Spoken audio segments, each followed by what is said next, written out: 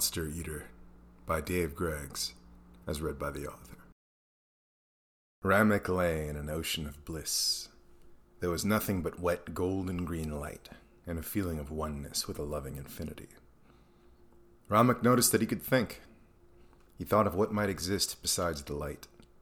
He remembered the world of darkness and stone.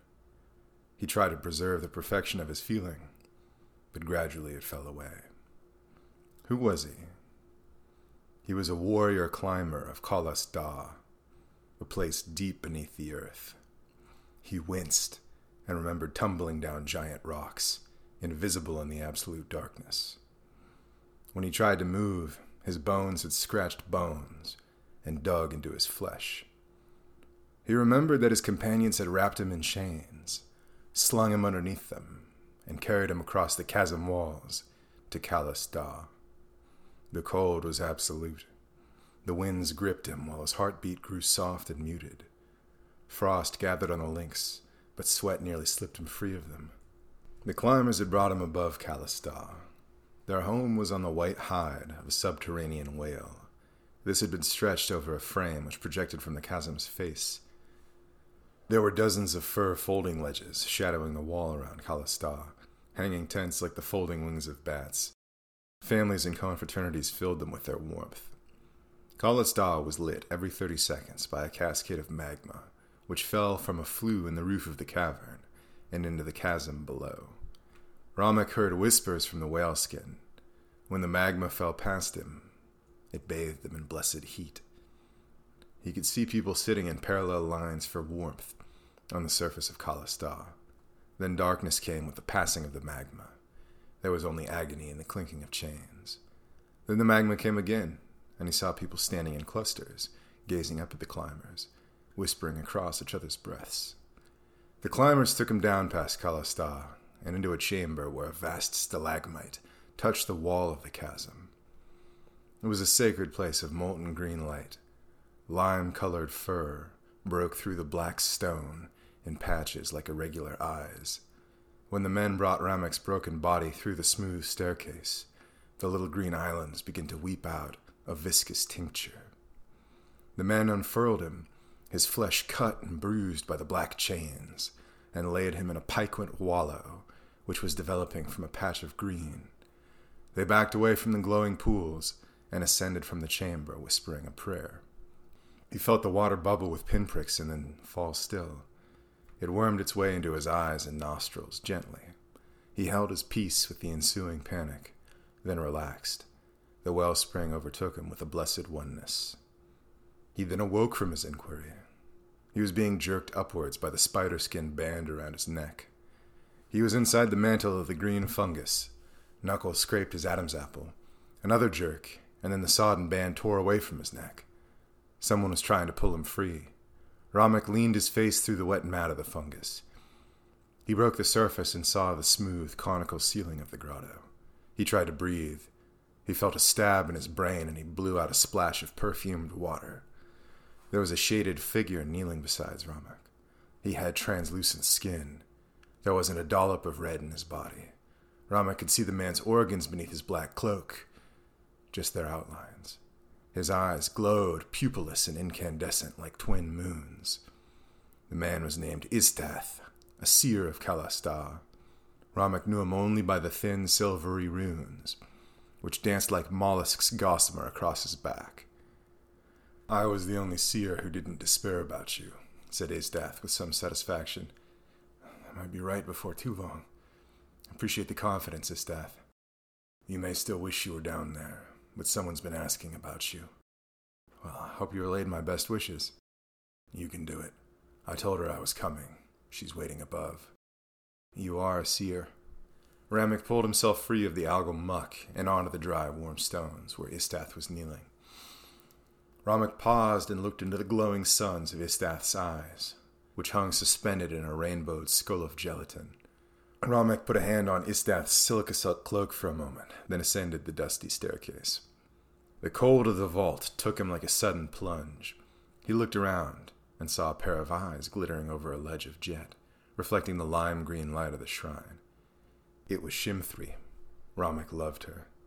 He moved through the darkness, smiling as the wind chilled his nose, feeling his way across the familiar stone, one of 1,000 paths that marked the ways to and from Kalista, like braille against the feet. He placed his hands onto the charcoal dark stone and began to climb. "Don't fall." He grinned. He knew she said it to see if he'd get angry. She loved it when he didn't. "Would you come for me?" he said as he pulled himself over the ledge. "Just to drape my arms on my lover's broken body. One last chance in each other's arms." He pulled her close. "Now you make me want to fall," she said. He held her tight. The underworld was as cold, hard, vast, and impersonal as a dead god. An embrace was warmth, and with warmth, life. A loving embrace was manifest divinity. It was a holy counterweight to the cold cruelty of their world. It didn't end with an embrace. She exhaled through her nostrils. Her breath played across his chest. He cut the gingerbread scent of her hair. She ran her fingers down his climber's back. He put his arms around her shoulders and encompassed her. She brought her nose up and they kissed. Her tongue played across his teeth. She put her feet on his. "Climb with me," said Ramek. "Anywhere," she said. Ramek led her across the face of a titanic outcropping of stone, which rose above and below them like a black iceberg in an invisible sea.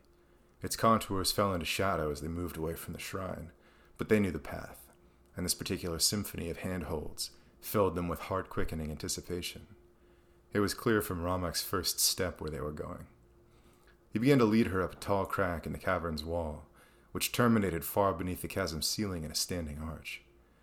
There was something hidden invisibly in the roof of the crack. It was a piece of the web of a giant chasm spider. Ramek had stolen it away from a giant spider's nest out of sheer lustful bravado, wanting something unique to win Shimthri's eye. Now it belonged to both of them, a soft hammock far from the prying eyes of their families. She took the lead and began to climb above him. Her skin glowed like a reflection on dark water, and Ramek watched her move with anticipation. They crested a sharp outcropping and entered the giant crack to the fault line's apex, and all light from the shrine fell away. He couldn't see her, but he could feel the faintest warmth on the handholds as he climbed, and when he paused, he could smell her on his hands. Finally, they reached the spider web. It was supple as silk, only keeping its stickiness where Ramek had wet a few of its tips. Shimthri hung on the wall beside him. Ramek ran his hand through her hair, then reached out and tugged on the spider web. It held fast to the ceiling. He reached out his other hand, grasped the smooth, ropey strand, and let his feet fall from the wall. He dangled, looking into the infinite blackness, so distant that he didn't know where it terminated, and so close that he couldn't see his own nose. He pulled himself up into the web and rolled across it into its center. Shimthri leapt from the wall between a pair of chasm spider silk strands and rolled down into the center with him. Their bodies were warm from the climb but chilled by the wind, and she threw her leg over him and held his face, putting her nose to his. He slid his hands behind her ears and beneath her hair, feeling the warmth like it was a hanging home of Kalista. He threw himself over her, gripping the spiderweb with one hand, sliding his other around to cradle her head. He bit her nose, and she licked his chin. His head fell past her neck, and he sank his teeth into her shoulder. Their bodies felt hot as magma as they pressed them together in the void, and as they kissed and caressed each other, the spiderweb took on an ethereal glow. It illuminated Ramek and Shimthri's eyes and cheeks to one another. Ramek felt every moment in which he'd known Shimthri, through both their childhoods and adolescences, the girl she'd been and the woman she was. She looked up at him, her face a ghostly lavender, her eyes black and shining. "I love you," she said. "I love you too." They kissed and Ramek's body surged. He grabbed her breasts and her rear, and she ran her hands up and down him. He undid her garment, pressed her thighs back, and plunged in. They gave a mutual gasp. He got his feet on a pair of spiderweb strands and made love to her with abandon. She clasped him around the shoulders, and he bound her, arms and all, into his chest and held her there, looking into her eyes as the spiderweb glowed brighter and brighter around them. They reached a fever pitch, moving in unison, and the spiderweb gleamed like tamed lightning. Ramek struck deep as she kissed his neck and clawed him, when suddenly one of the strands gave way with a lurch. It snapped from its place on the ceiling, and Ramek and Shimthri tumbled sidelong in a cascade of horror. The spiderweb whipped past Ramek's eyes for an instant, and he threw his arm between two strands, which hooked him with a jerk. He clawed at Shimthri, screaming her name, and then bounced free of his armhold.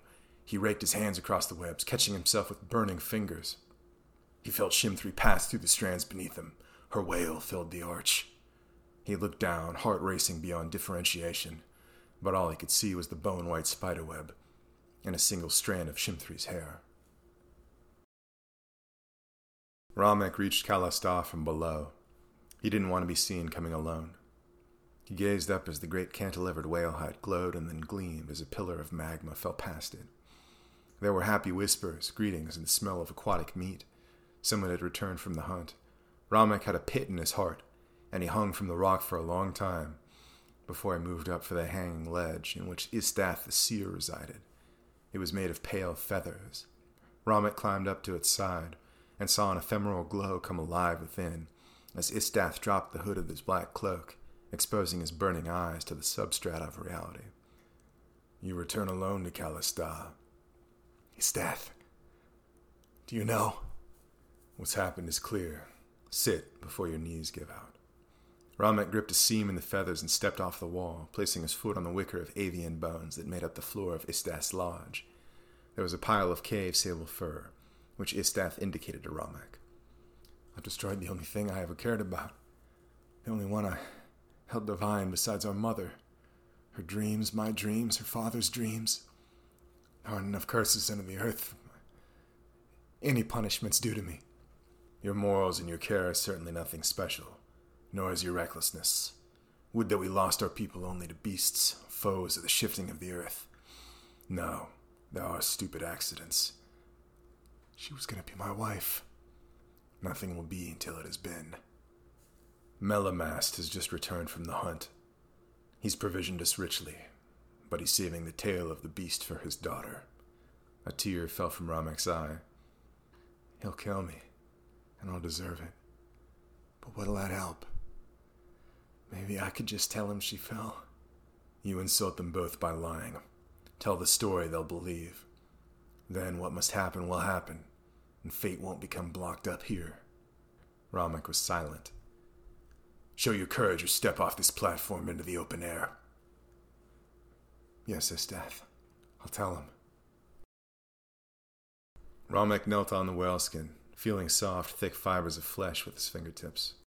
Melamast knelt between a pair of torches, consecrating the furry hide of an Arctic snake, which he trapped by melting the skin of a magma tube. He spread his hands across the fur, and people of Kalasta knelt forward in the torchlight, reaching forth for this new source of warmth in the underworld. Ramek looked down, heart in his throat. He looked up at Melamast. His great legs and knees caught the torchlight. I bring tidings. Oh? Melamast. Shim-3's fallen. Melamast's hands spread upon the fur as if he'd been stabbed from behind. Those kneeling around the fur darted glances at Ramek and didn't look away. You worm, he said hoarsely. What did you do? We climbed and took refuge in a net I'd hung.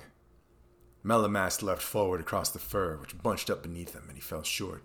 Istath and another seer named Blessy stepped up to either side of Ramek, and a few people fell on Melamast's legs. They were almost kicked free as he clawed his way forward. You careless little rat! I'll kill you if I have to pull myself from Shim-3 in the sun! I'm so sorry. It was an accident. I loved her too. You didn't care, and you don't know love. You're rescued, and the first thing you do is kill my daughter. I submit myself to your will. Not yet, you haven't. Melamast, said Istath, do not pollute this cavern with manslaughter. It's already stained with my blood. The ones who'd held Melamast's legs were now kneeling around him with their arms across his back and shoulders. Yes, but not with intention. I've looked into the depths behind and below. Ramek and Shim-3 were reckless together. It is simply chance that Ramek returned, and not Shim-3.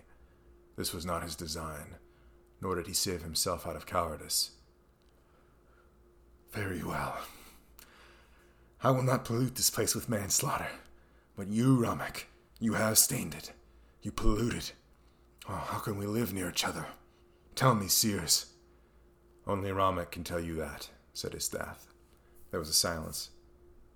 You need not worry about that, Melamast. It's said that when one falls into the pit below, their soul rises up towards the snowy dark beyond the surface of the world. but must linger for some time by the gates of soil, before departing for a great prison in the sun. I will go and find her there. I will bring her home." Melamast glared at Ramek, then said, "You speak of things beyond your comprehension, but you'll be gone if you follow your design. And I agree to this. Do not return empty-handed and provoke me in my grief." "I will not return without her, and I will grieve too, father. Be gone." Ramek knelt in the shrine of the world fungus. His hair hung down over his face, and reached towards the glowing green mantle beneath him. The cavern quaked gently from time to time, as if there was something moving far beneath the chamber. Istath and Bolesi stood by his shoulders, their eyes glowing in the darkness. "The fingers of God stretch forth from the deep. Blessed is the meeting place," said Istath. "The warmth comes, things grow. The warmth feeds us," said Bolesi, "our umbilical magma, and the waters of the world fungus." Ramek knew the bliss of the fungus. He knew that in the green mantle beneath them, there were heroes of Kalas Da, who lay submerged until they were needed. He knew what it was to walk in the glowing lime-green softness in the black. He hated to leave it, cold and alone. Istath swept around before Ramek, his robe of woven ethercap fur brushing the dried green beneath. Ramek looked up into the glowing orbs that were suspended in his nigh-invisible face. Istath was carrying a staff of stone. It was petrified worldroot with a disc of spiral troglodyte held between the branches. This alone would be a mighty weapon, but Istath lowered it gently to pass a benediction upon Ramek. He brushed against Ramek's pointed nose while Bolesi anointed Ramek with the lacquer of fish scale, which hardened on his forehead. "Treat unto your child, who passes from the sacred deep like one cast from a womb. We beg you arm him as a mighty emissary, which befits you of such magnitude that passes even beyond the earth." The room warmed, and hot springs gushed forth in utter darkness. Even the eyes of the seers were snuffed out for an ineffable moment. Then there was a cherubic glow as the fungus rose in blooming curls around them. The lichen crept up the golden walls amidst tufts of glowing white. The shrine was now as warm and bright as a nest of fire. Ramek knelt in the sacred blue ichor, the warm waters rising around him. The soft tincture of Ramek's god made its way up his body. It worked its way into his eyes like tears returning to their maker, flooding everything he knew. The water blackened his vision, but gradually he saw a light, like a fire in a distant hollow. It drew nearer until he beheld a vast matrix of towers and sky bridges, hanging free in an abyss.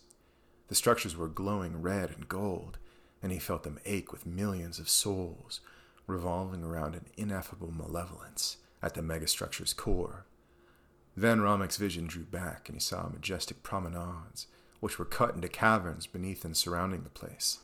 He saw them thronged by travelers from 10,000 holds, all dressed in skins and organ flesh from glittering Stygian beasts, driving trains of cargo on great bristled flatworms, or on teams of slaves, or on the silvery clockwork skeletons of slaves.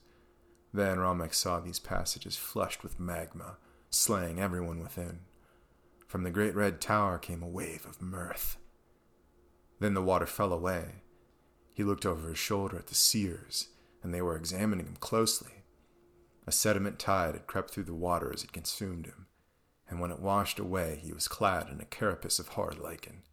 He touched the surface of the armor, and realized that something lay beneath it, a layer of something like eel skin, which warmed him in spite of the cooling water. He noticed that there were tiny bars of wet, gray agglomerate sitting on the fungus between his knees. The seers knelt and gazed at these with their glowing eyes. "Manna from beneath," said Bolesi. "A rare gift, as rare as this armor." Ramek had heard tales of the ingots. They were hyper-concentrated arcane bacteria pulled by the deity from rock for leagues around. This was the food of the god, presented to mortals only for journeys of the greatest privation and danger.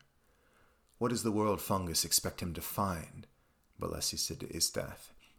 "Even I cannot see, for something does not wish me to." I hope you've enjoyed Monster Eater Chapter 1. I've got about 4 chapters written so far, And given that it takes place in the most food-deprived place on Earth, namely in Earth, it lives up to its title.